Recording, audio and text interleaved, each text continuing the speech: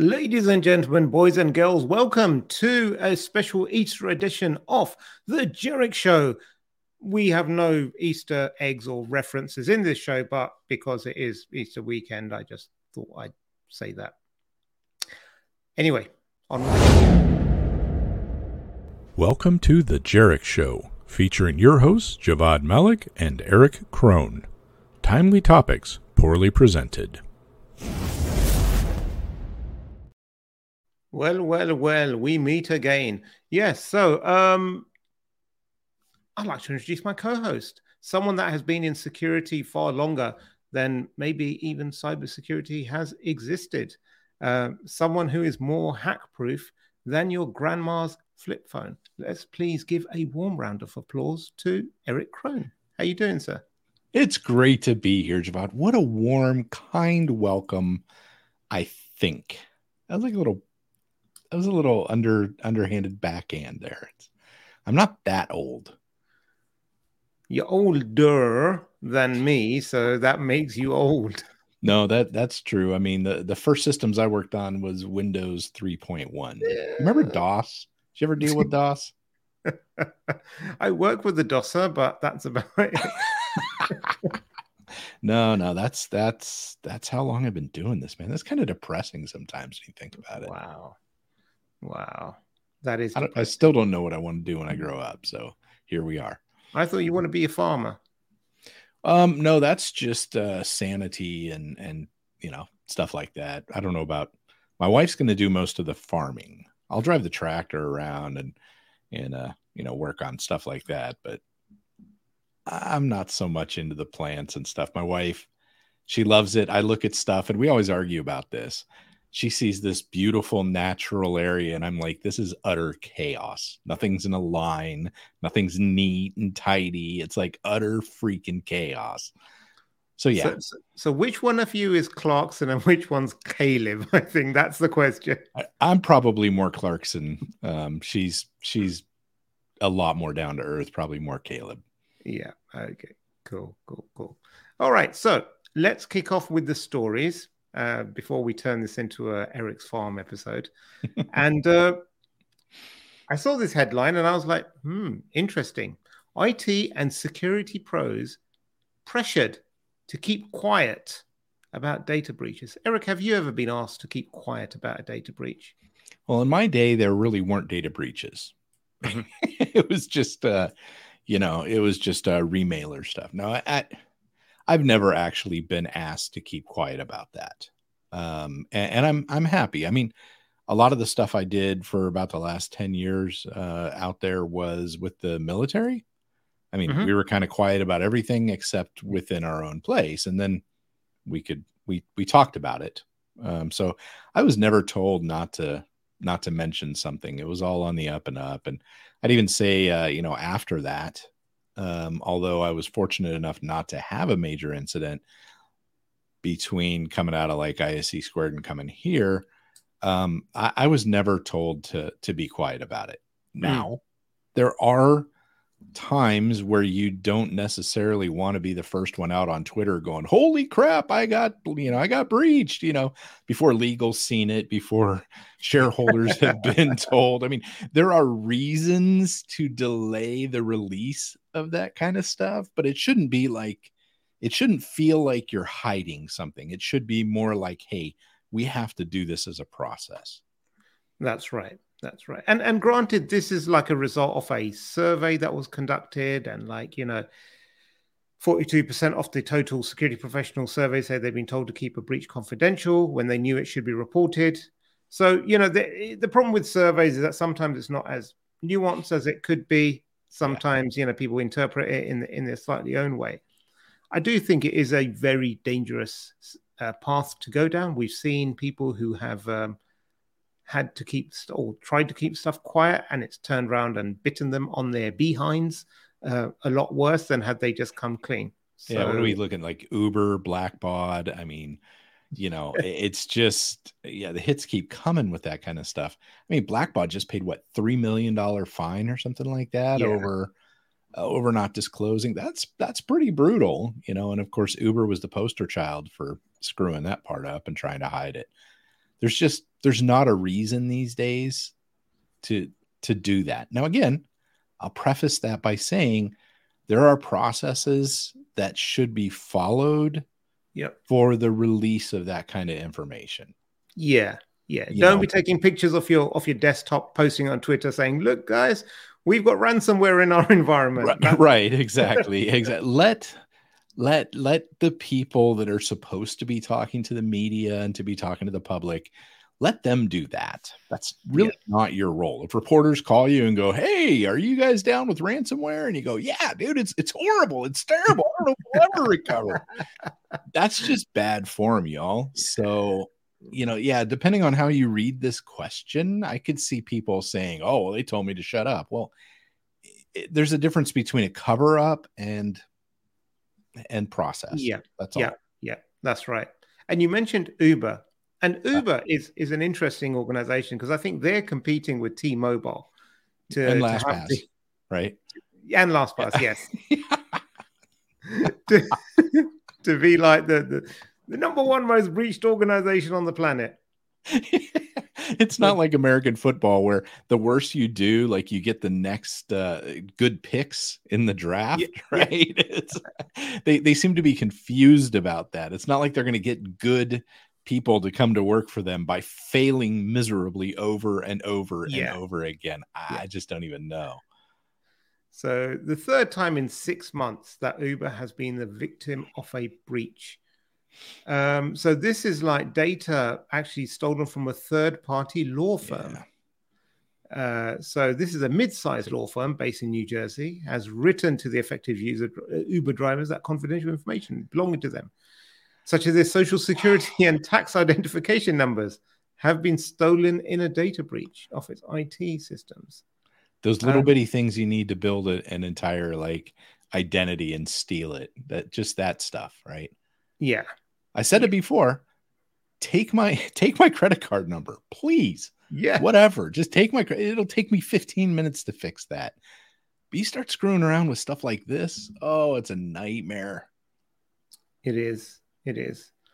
So this is like real bad stuff. And, granted, this isn't actually Uber's direct fault because it's taken from a third party, but it's still data that they had and they were responsible for ultimately. It's not like it was going to be any safer on Uber's systems, dare I say. Right. And I love these statements. Let me tell you. Geneva Burns indicates that they are not aware of any actual or attempted misuse of information because they're right on top of that all the time, right? They're just like, nope, don't want to see it, right? I have not opened the news or I'm not aware of anything crazy going on. They've been shipped off to their private island in the Caribbean or something for 2 weeks just so they could truthfully make a statement like that. That's what goes through my head when I hear something that just feels so lawyery to me. I'm sorry, but it is very lawyery. Yeah. 100%. As far as we're aware, no attempts have been used to and this is also like a really dangerous path to go down. And I'm going to go off a bit on a tangent here, but it's really difficult to prove that, say, like tomorrow, your identity's been used to take out a loan and someone's done a runner with 50 grand.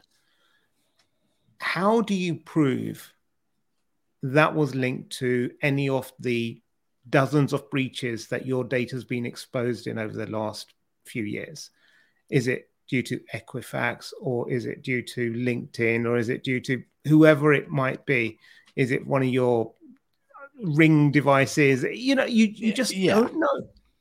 Yeah. I mean, unless you see a pattern that only these names or only this information was used for that, and you can directly correlate it to something. I mean, maybe Troy Hunt can do some of that to a point, but ultimately, by the time, when you get down to it, like out on the dark web, when you buy these lists and stuff of information like that, it's just a hodgepodge of stuff thrown together. But you know what? You just gave me an awesome idea, Javad. Think about this. Picture this in your mind. Our next co-webinar, how not to respond to a data breach. Fantastic. If you'd thought of that a few weeks ago, we could have posted that on April 1st as how to respond to a data breach. That would have been brilliant. I know. With all the wrong ways to do it. Hide everything. Yes. Eat everything in the ashtray. Oh, Lord man. mercy. Okay, What a day. so back on my side of the pond. Yeah. UK's Crime Records Office hit by a cyber incident.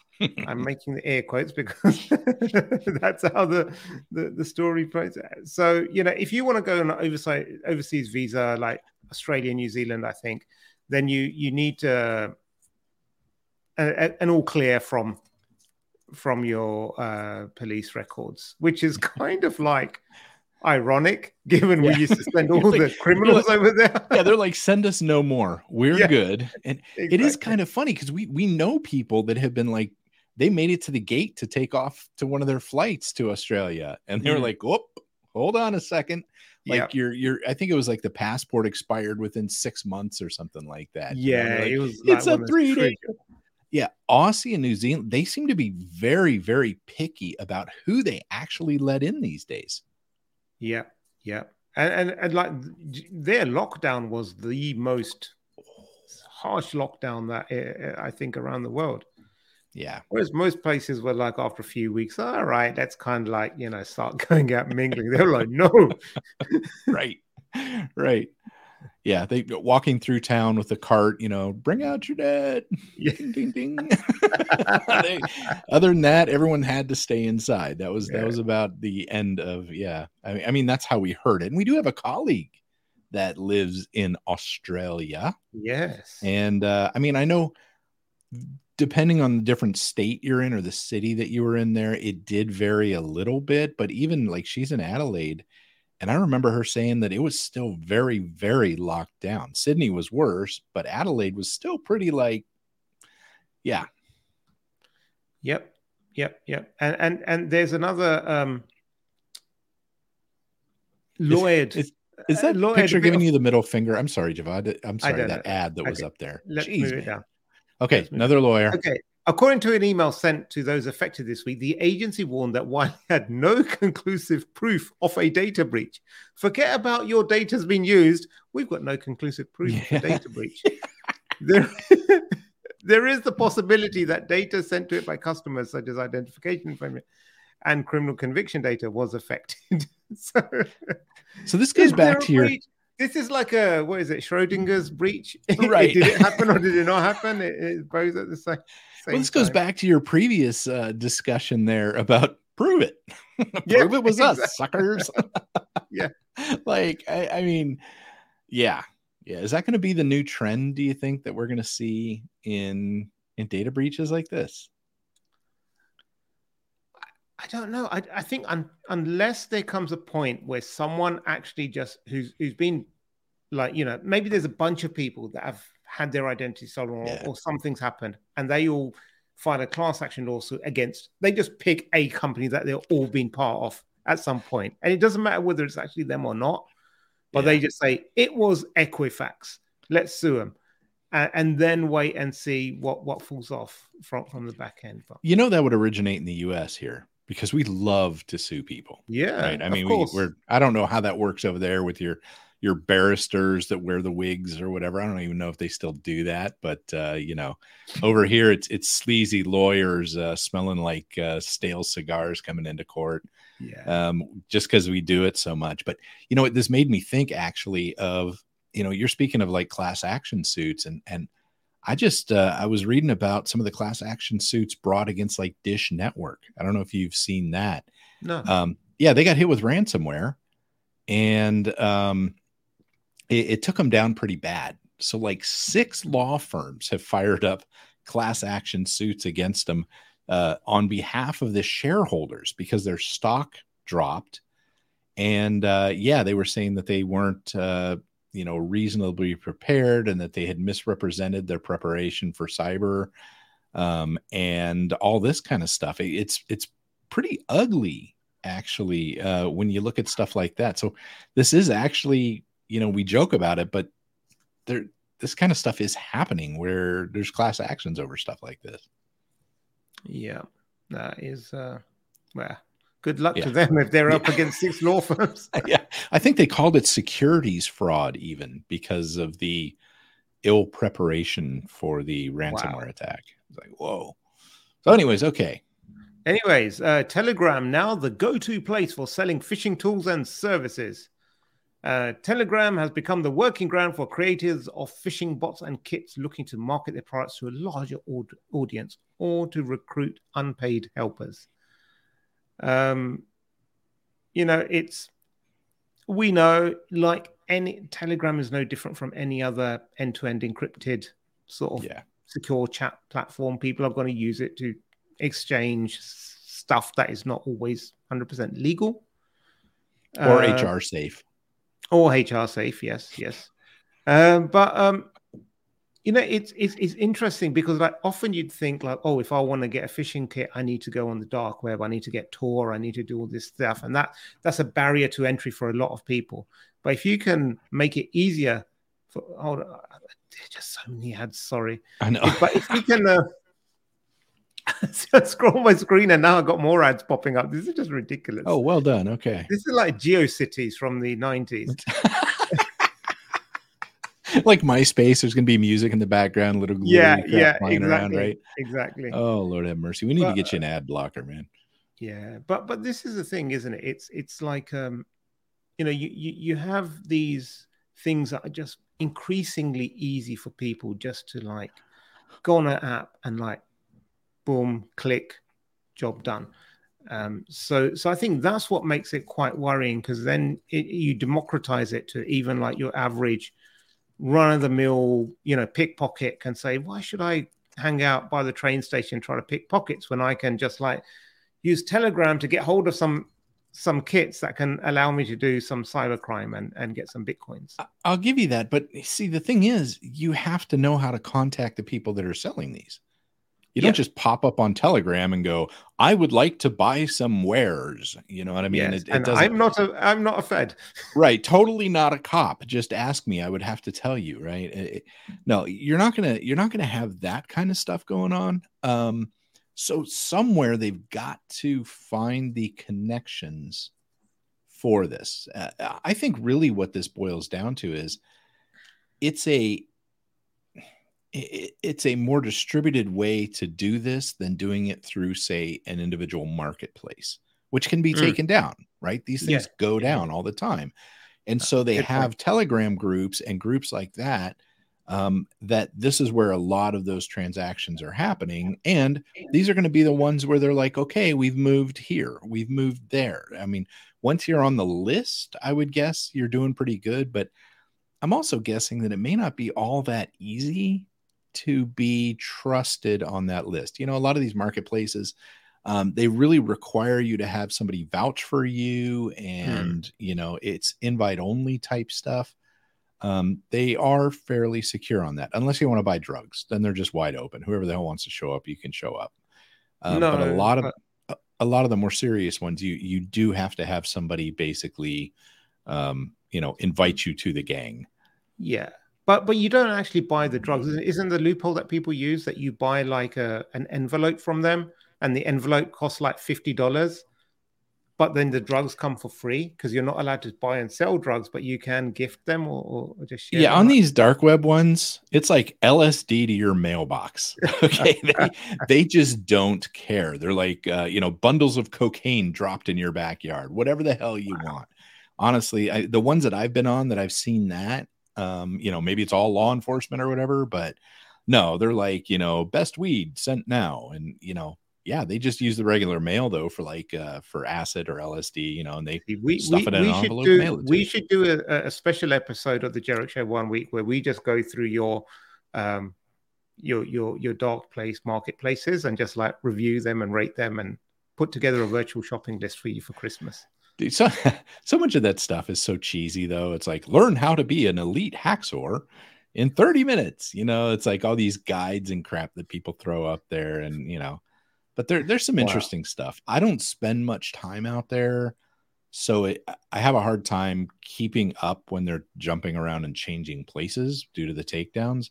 So I don't don't spend a whole lot of time out there, but every once in a while I'll go out just to see what things are costing. Like, what does it cost for a phishing service to send all of these emails, or, what's being offered out there? And you can get a high level look at that, what's it cost for credit card numbers and all that kind of junk. But it's not something I recommend that people do.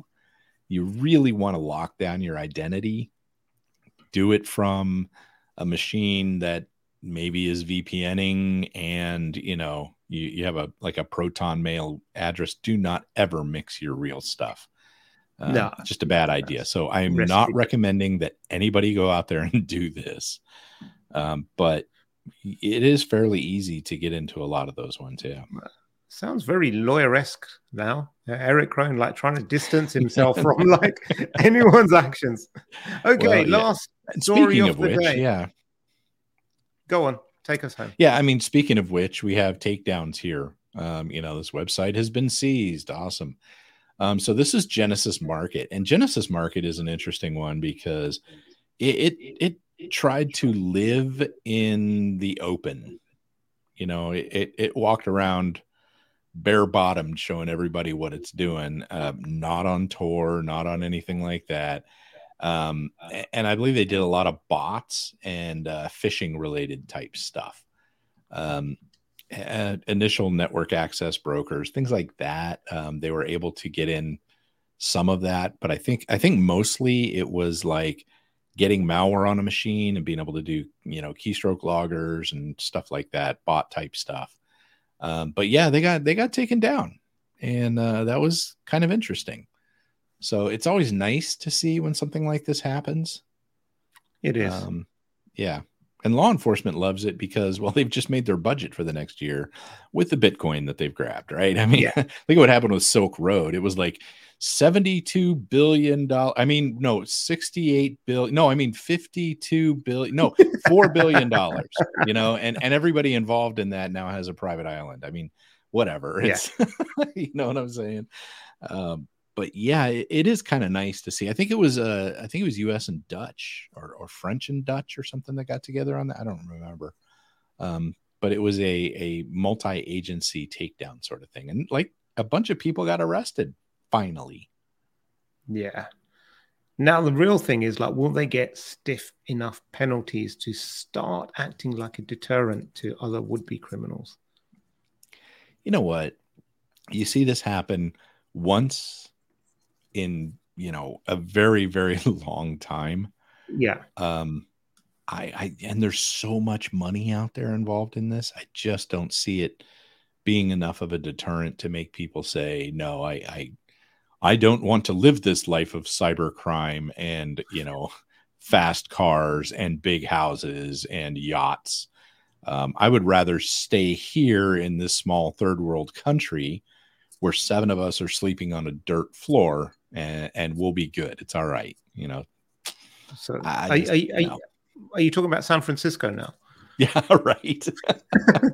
You say that in honor of the fact I have to go to RSA while you go to Orlando, which is terrible. Terrible. Okay, Florida isn't that much better, to be honest, but okay. Come on, man. Well, it's been a few years since we've been to San Francisco, man. But you remember the last time we were there. I mean, ode to San Francisco. I always say if it was to be a perfume, it would be urine, feces, and weed. That's the smell of San Francisco these days. Although they've been getting quite a bath lately with all this rain and stuff. So maybe the urine and feces is cleaned up, but the weed is just definitely there. You're really hopeful, aren't you? No, you need like a 7-day downpour to like constantly just like wash everything away. It's in every crack. Yeah, this is my old man rant. Honestly, I don't care if people smoke stuff or do whatever, but I hate the smell of that crap. Like walking around in Vegas, and it's just like permeates everything and everywhere. I just don't like the smell of it, man. Do gummies, do something that, With that, Eric Crone ends his rant and probably off to say, do gummies or whatever. Probably asking for tips on where you can buy them on the dark web. I don't know. I do not condone any of these things. Legal have cleared me to say that. So with that, we'll maybe see you next week. Well, I'll be here. Eric will see if he's not been picked up by the feds. Till then, enjoy. Stay secure, my friends.